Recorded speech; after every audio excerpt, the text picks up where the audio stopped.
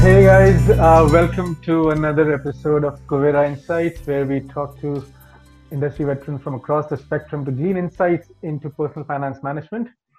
Today, we have two of the most fun people you will meet in the industry, bar none. First, let me introduce Vikas. Vikas is the CEO of MK Investment Managers Limited. He is an industry veteran. He's been the CEO of Edelweiss Asset Management, the global CEO of Enam Asset Management, and the list continues. So there's a long list of senior management roles that he's held. His industry affiliations include a seat at the Mutual Fund Advisory Committee, and he was also on the board of. So welcome, Vikas. Great to have you here. We also have Praveen. Praveen is the markets editor at ET Prime. So yes, you have to pay to read what he writes. That's how good he is. He has tracked financial markets for the longest time. He's written a book about how fund managers make you money. Before ED Prime, Praveen was with Forbes India magazine, and he likes to add that he's a huge fan of dystopian literature. Right, so it's a pretty awesome setup. Welcome, Praveen. So the overarching theme is index versus active, stocks versus mutual funds. Should an individual investor, should an investor who it's not their day job, they work somewhere, they get a salary every month, should they be looking at picking stocks in Indian markets? And are downturns a better time to be a stock picker versus in a bull market? So let's start with that, and eventually we get to the index versus active debate because that's what this is based on. It is just that you as an investor, if you're clear, if you have a system to invest, then every market is a stock pickers market. And as people become smart and smart, then the opportunities to pick up stocks actually starts falling. So if you ask me if there is an opportunity to pick up stocks, at any point in time, there is some opportunity. It is just that investors just need to get smarter and smarter with time. I would tend to agree. I think we have this habit, of classifying things into boxes. It's either this or that. It can be here or there. It can be black or white. It can be active or passive. Actually, the truth is somewhere in between. You will also realize that most investors themselves do not have that insight into the markets. Even the savviest, one is insight and one is time. Insightful investors don't have time, and people who have time don't have insights. So you will always have this, middle room where you will have people having different types of exposures. For example, if you ask me personally, I have stock exposure, I have mutual fund exposure, and I have ETF exposure as well. Okay, and by no stretch of imagination am I not an insightful investor. Now, as you go down the insightful curve, probably it will change a lot more. People will have more mutual funds, more ETFs, and lesser stocks. But I think there is no right thing or wrong thing. In terms of stage of evolution, in terms of information, it's anybody's guess. We've been talking about the ETF revolution happening since 2001. But my sense is that it's on its way. But to galvanize it, it's not just information. There are a variety of things which need to be put in for making it more attractive to investors. Right now, investors are aware of ETFs to some extent, but they don't know how to partake it and don't know how to utilize that particular thing. So till the time that happens, you're not going to see that movement towards ETFs. For an individual, they have to decide whether they want to be a stock picker or they want to outsource that capability. If you're going to outsource that capability, then you have a whole range of product. You can go to it, starting from mutual funds, ETF, PMS, AIF, where you're literally outsourcing this ability to kind of pick stocks for you. That's what the fund manager is doing. Or you can buy index funds. In your own investment experience, how do you contextualize how much of it should be in stocks and how much of it should be in kind of mutual fund or equivalent kind of category? So that's question one. And the question two that follows is that if you're going to go down the mutual fund or ETF route, do you want to pay for that expense ratio to get that fund manager, or would you rather be just I'm very happy with index returns because this is my market beta diversification play? So interesting. I think before I answer both these questions, just to put things in context, I think the big leap of confidence, if you will, for the mutual fund industry in particular has come in because of this mutual fund Sahi Hai campaign. I think this is one of the biggest contributions SEBI has made in recent times. So not only are people aware, but people are comfortable now with things like equity, with things like mutual funds, because more often than not, earlier you used to hear stock market gambling here. I don't hear that as much at this point. simultaneously what it has done is it has led to an explosion in terms of advice which is there. So people are now asking, show me what is available in terms of investment options, and there are advisors responding. Okay. Right. So whether it's an online advisor, offline advisor, wealth management firm, because of which I think people are getting fairly more comfortable with equity. So if they start following the advice, which is more in terms of asset allocation, typically an advisor will come and tell you this much in equity, this much in debt, and in equity itself, he will say this much in mutual funds, this much in ETFs, and on the insistence of the investor, he might say, okay, you can invest directly in blue chips, or you can pick up these stocks or whatever, right? But it is more of a focused discussion which happens with the advisor more often than not, which allows all of these aspects, stocks, mutual funds, PMS, AIF, ETFs into a client's portfolio. It is not by default, it is usually by design. Now, in terms of the expense ratio, which you mentioned about, I think one must understand, which is not really understood, that the expense ratios in mutual funds in particular has gone dramatically over the last 20 years.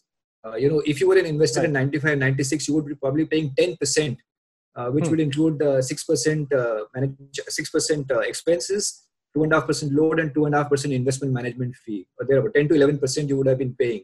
Right now, for a direct plan, you're paying 1.5%. But the key thing here is that what people tend to look at is cost. They don't look at what is the opportunity.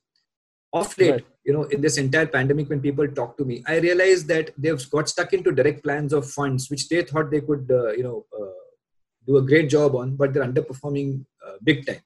So I think this whole cost versus benefit thing needs to be played in. There's no direct answer. But if you ask me what I do, I have a financial advisor of my own.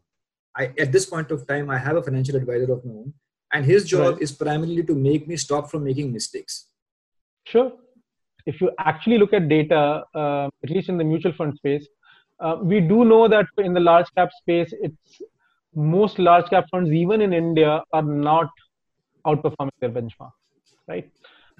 Then that question becomes very relevant, that what am I paying this extra expense ratio for? And that extra expense ratio can be 1% extra for a direct plan to as much as 1.5 to 1.75% more for a regular.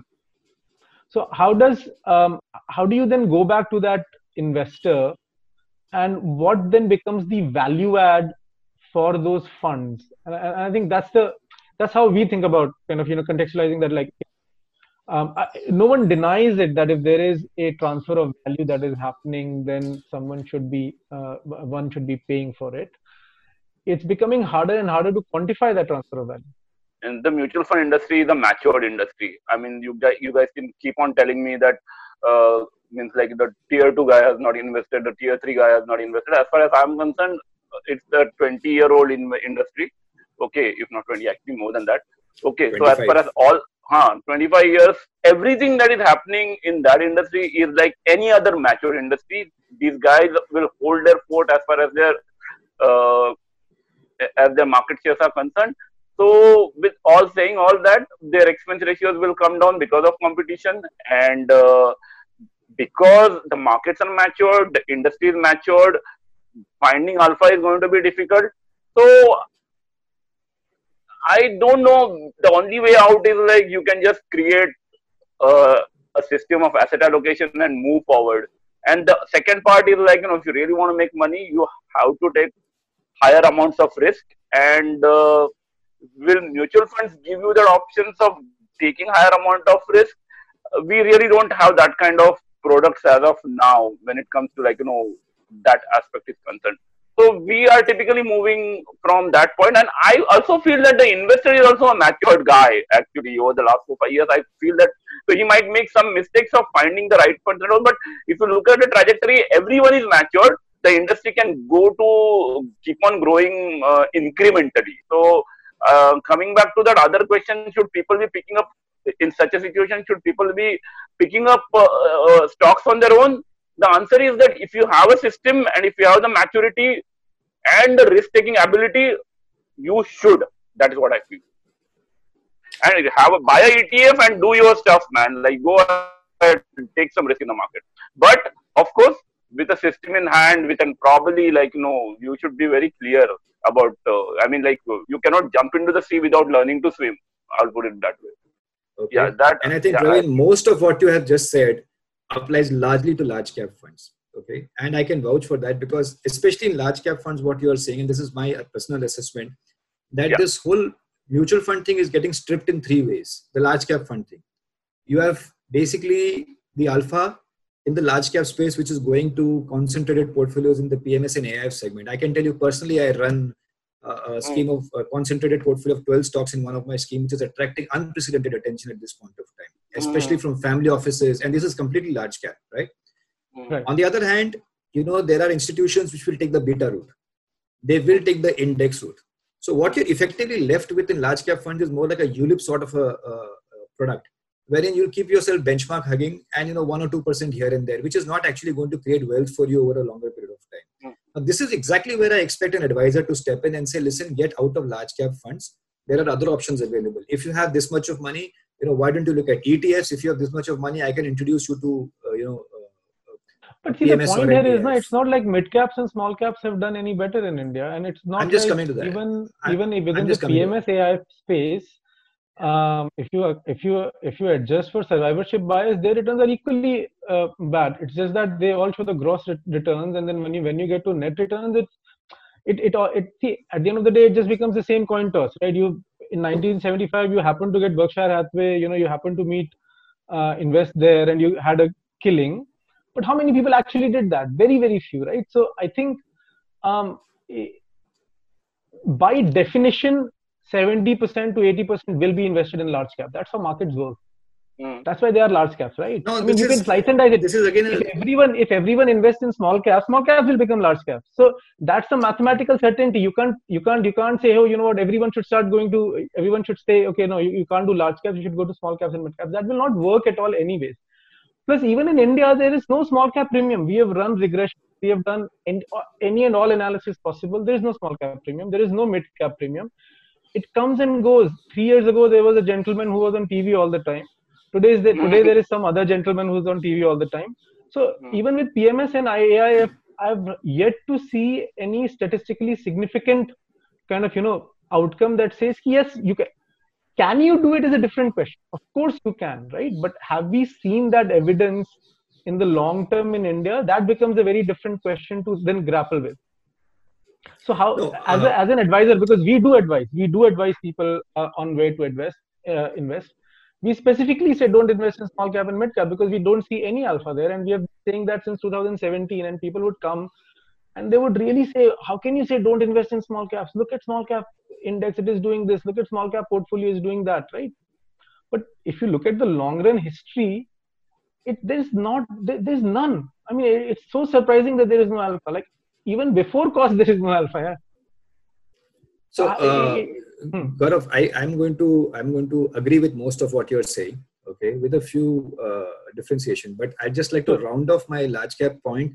Praveen mentioned a very significant thing before I come on to your point. He says that most of the money will go to the larger fund houses and there's hardly any competition left. I would not completely agree because most of the incremental money, at least equity money, has been going to 2 or 3 fund houses like Moti and Mirae and Can Robeco.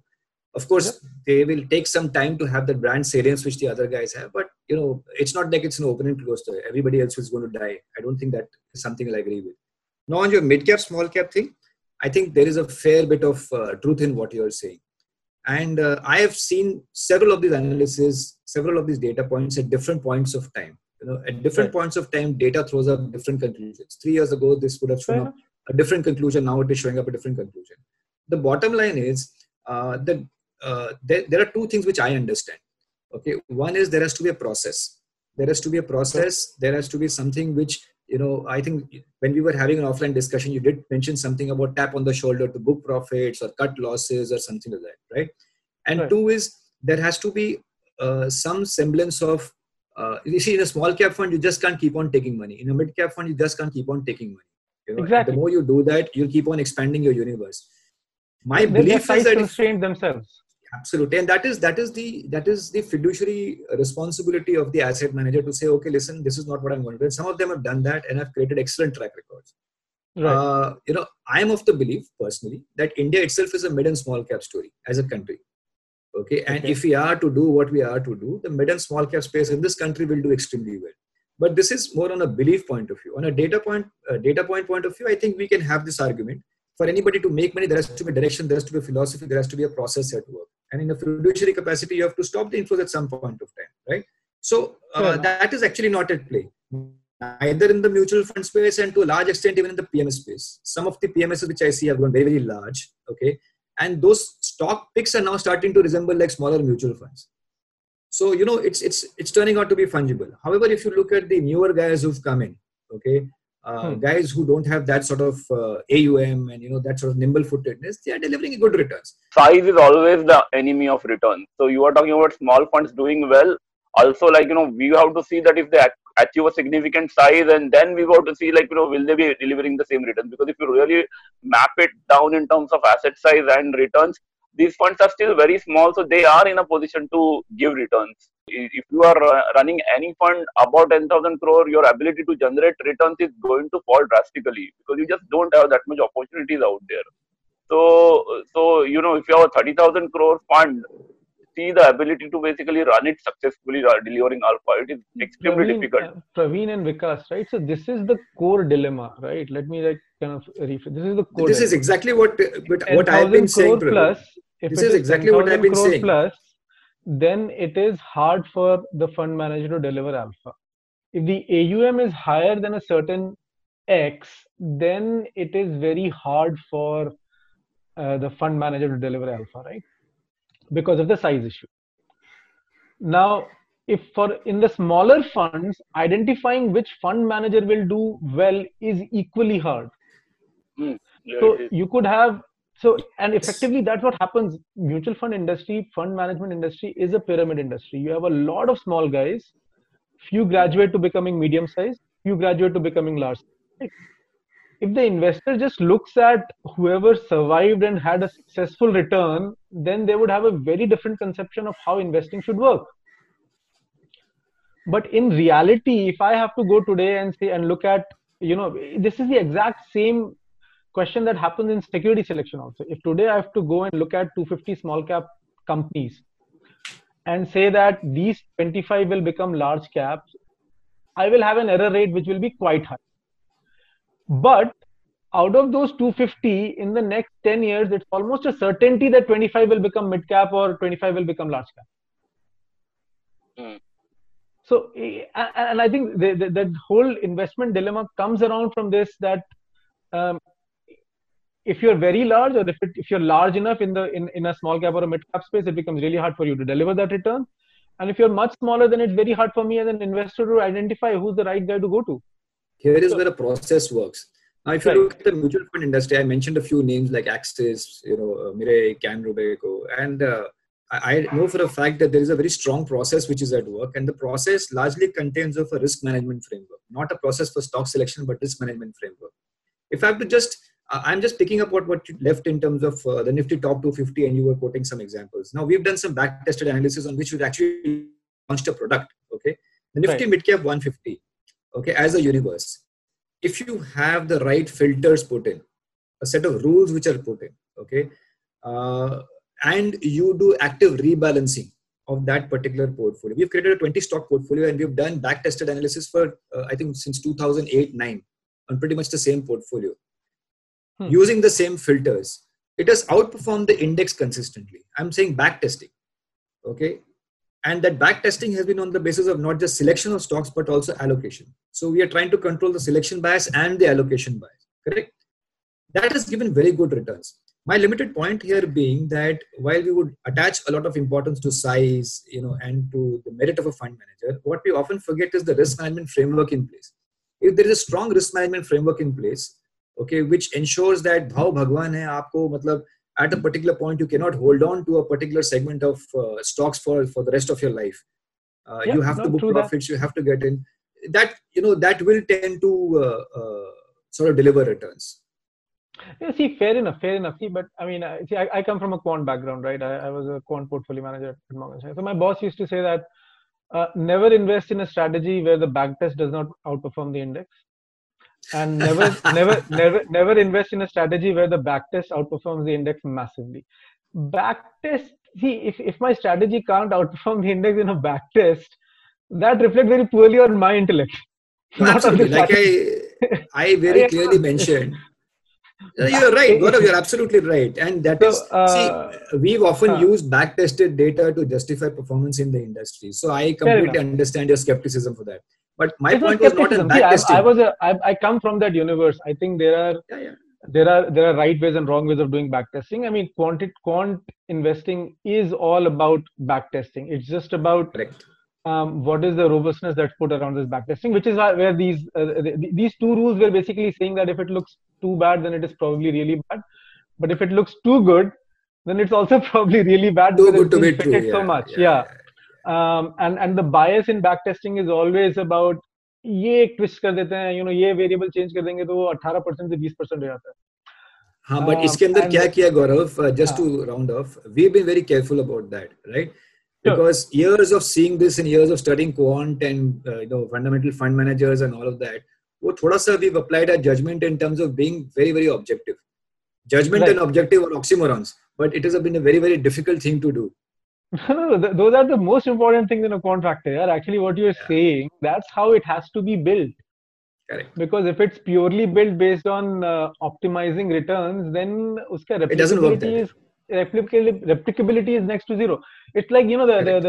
the big thing, the other big guiding principle I have is that thinking thought data is all in the past, but money is made in the future. What your strategy says you have made in the past should have no bearing. What Very matters is good. what it did in the future, because money is always made in the future. As far as I'm concerned, I think that you should invest in an index, and uske baad jitna risk lena hai, just go ahead, take your risk, do derivatives, do whatever you want. Just have Let's some do this. amount of money in the index. How do you do it personally? So what's your index versus So risk bucket split? so I am not right now. When the market crashed, I kind of frankly moved out of the index. I sold my index fund at a loss. Okay, and I'm still waiting to enter. But meanwhile, I did buy some large cap stocks which had fallen. Okay, so that is what I've done, and I kind of, if you really ask me, I kind of am flipping towards the momentum kind of things, like in the sense ki if you buy, momentum is not a right way to put it, but say if you see something like Nestle that is like that kind of does very well with a Praveen, lot of why don't you talk cyclical. about that momentum thing? Praveen, that momentum thing is very interesting. I read some of your articles So on that. Do you want to I'm just elaborate on saying, that? Yeah. okay. So I'm just saying that we should look at. I mean, like, see, frankly, I feel that instead of buying stocks that have fall down, I kind of look at large companies that are going up. Okay, so that is what I think should work. Hmm. So if you are having a Nifty 50 and you see that the company is up on a 52-week basis, 6-month basis, and a 3-month basis, and you see that it has got positive returns for and it is traded up on a 200 DMA. I think it's a great way to buy that stock. And if it is like, and also like you put one more 10-day DMA filter to it. But broadly, I'm just saying that in a way, just putting your money in the index fund, which also is in a way a momentum kind of a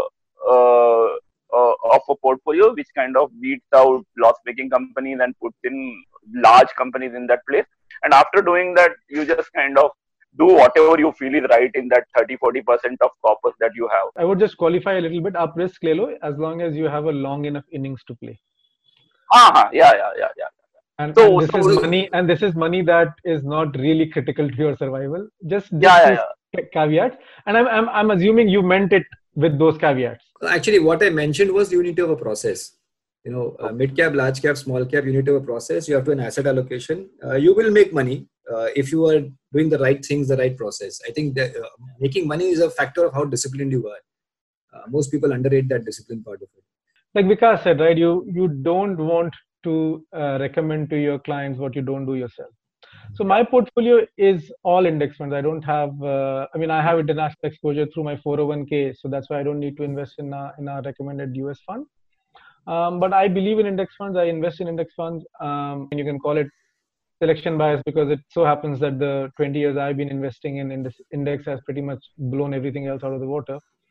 In India, my view is, and our view is very similar. I think whatever alpha that could have been created because of scope drift or style drift, SEBI has cut down on a lot of different avenues. Correct. Where people could show alpha where there was actually no alpha, but it was just shown as alpha. So even in mid-cap, small-cap space, even if you look at the last 10 years, when a lot of these alpha opportunities are still available, it's only half of the small-cap funds that actually beat the small-cap index. It's actually half of the mid-cap funds that actually beat the mid-cap index. In the next 10 years, I would think that ratio will start looking more like what large-cap.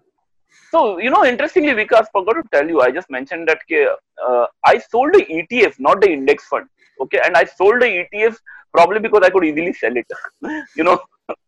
So I'm like, yeah, so the index funds are just as they are.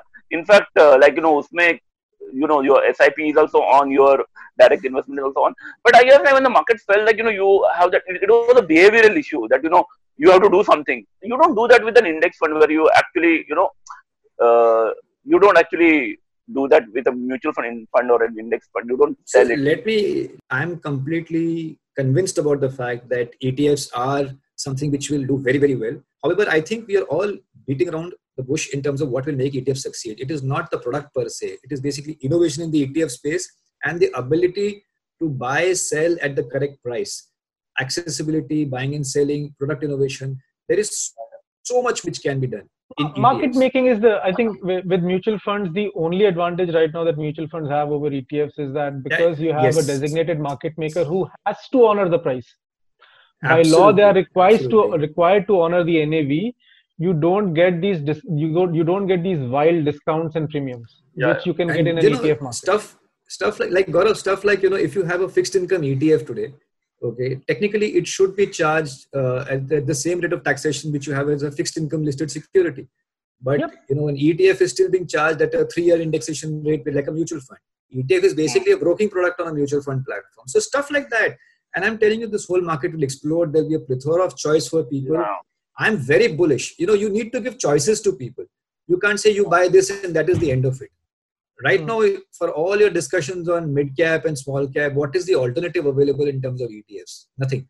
So let that competition come in. Let there be more product innovation, and I'm sure that things will start doing very well. The product innovation is happening, but I think because to your point, right, it's surprisingly happening on the mutual fund space. That's exactly what I'm saying. It needs to be enabled. But not on the ETF space, like you're saying. And I think I agree with the fact that for whatever reasons, I mean, I don't know exactly why ETFs has not taken off in India, because in any other market you look at it, ETFs actually do a lot more volume than mutual funds do. Correct. So maybe hopefully this will change. Soon. Yeah. So to just wrap it up, thanks a lot, Vikas and Praveen. Pretty interesting discussion. I think we covered a lot of ground from stock pickers market to index to active funds to PMS to AIF, and also a little bit of backtesting and how to invest in a core portfolio and a satellite portfolio, to paraphrase Praveen. Thanks again, Vikas. Thanks again, Praveen. It was a lot of fun speaking with you, and hope to do this again soon. Yeah. Thanks. Thank you so much, Gaurav. Thanks, Praveen. Thank you, everybody. Thanks.